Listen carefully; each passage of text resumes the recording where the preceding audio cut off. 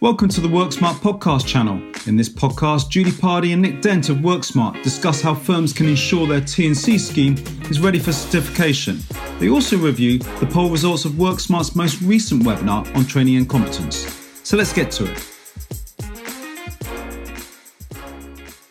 Julie Pardy and myself, Nick Dent, are here, having just closed down what seems to have been a really popular podcast this morning, talking about T&C and the issues and challenges people are currently struggling with throughout the financial services. We're just picking up here and following up with some conversations about the responses that we got to some of the polling questions. And the first polling question we got was, which of the following areas cause the greatest concern in relation to competence arrangements? And by far, the biggest score there was the response that said line managers taking ownership for competence and the concern about that. So we thought that was really intriguing, didn't we, Julie? In the sense that if line managers don't take responsibility, then whose job is it? Yeah, it is really tricky, and it talks to lots of things, doesn't it? I think it talks to the understanding of the individual as to why they've been employed in that role in the first place and what the accountabilities and responsibilities are. It talks to the culture of the organisation, because if you're a line manager and actually you're not taking responsibility for competence either of yourself or your people, then kind of that's part of the job. Yeah. I think that sometimes inadvertently that maybe firms end up in that position, not deliberately, but you go to market when you're looking for job roles, you go and recruit the people that you know are going to have got lots of experience of being line managers, are very experienced in a wide range of things. You bring them in and you induct them in the ways of the organisation, but then you let them do their line manager thing.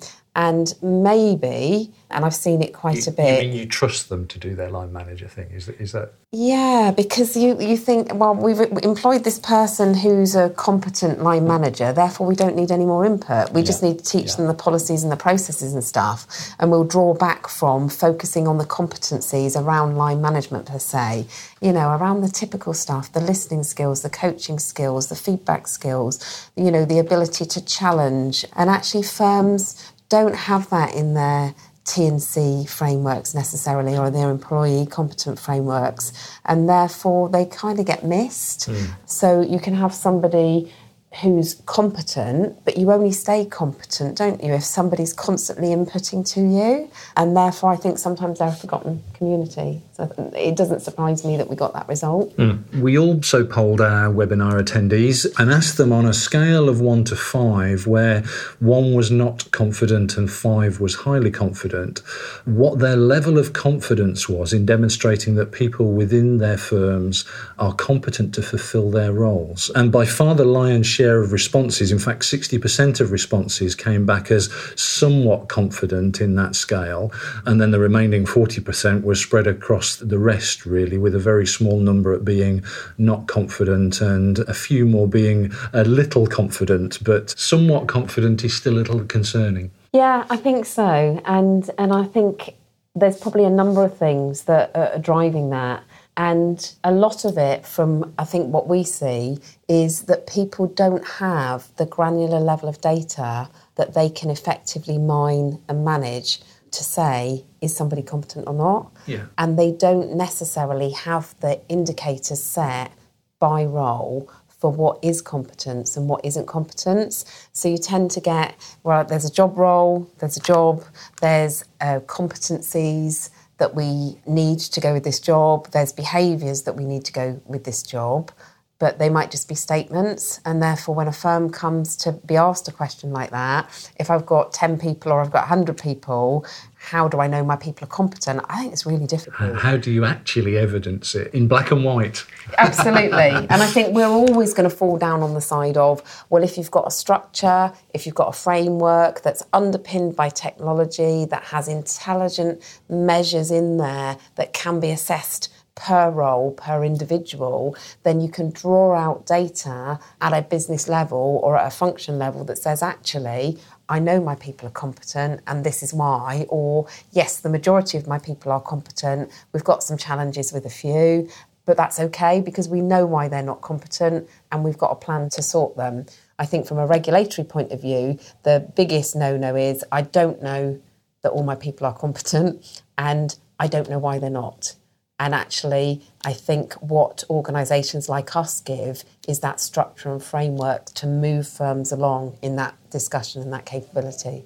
Well, I suppose it's having the confidence, isn't it, Julie, that you will have the evidential record to be able to rest upon. And I think what that result is saying for me is people kind of think their colleagues are okay in the round, but it's that evidential record that's lacking. Yeah, absolutely. The final poll that we asked of our webinar attendees then, the question, how do you think the introduction of certification within banking, insurance and soon-to-be solo regulated firms will affect a firm's approach to training and competence? A balanced response here. Very, very few people, in fact, only 3% thought not at all. And then a relatively even number came through with the responses of, we'll need some alignment to ensure no duplication of assessment. And the final response, we'll need a full review of T&C regime to ensure it is fully aligned with certification. So 99% of respondents were spread between those last two comments, really. 51% just heading the notion that some alignment was required. But at very least, people think that there's some work to be done with reviewing their current approach to T&C in the context of the senior managers regime and what it means. Yeah, and I think that matches actually what we've been seeing. So we thought that it would happen earlier. We genuinely thought people would move quicker to review their T&C regimes prior to certification, but it seems to be this last quarter, doesn't it, that people have started to look. And I failed to see how you can't review T&C scheme, because actually certification is a wider process. And in order to certificate somebody, you're going to have to draw on some of the T&C data to try and work out whether you can certificate or not. Yeah. So just going on the assumption that everything as is will be okay might work for a small number of firms, I suspect. But the majority, what a brilliant opportunity to say, what does my scheme look like? Is it giving me the results that I want? Is it set right? Is it being managed right? Does it feel like people are getting value out of it? And if the answers to those are no, what a great opportunity to do something about it prior to putting that wider certification wrapper across the whole piece. Yeah, and we were saying during the webinar, Julie, as well, that the regulator isn't necessarily coming in and kicking the tyres on the T&C regime in itself, but what they would come in with a view on is competence and capability and indicators where that is falling short for some reason, and then asking firms or challenging firms about the controls and processes they have to manage that. So by default, they're probably looking at it anyway.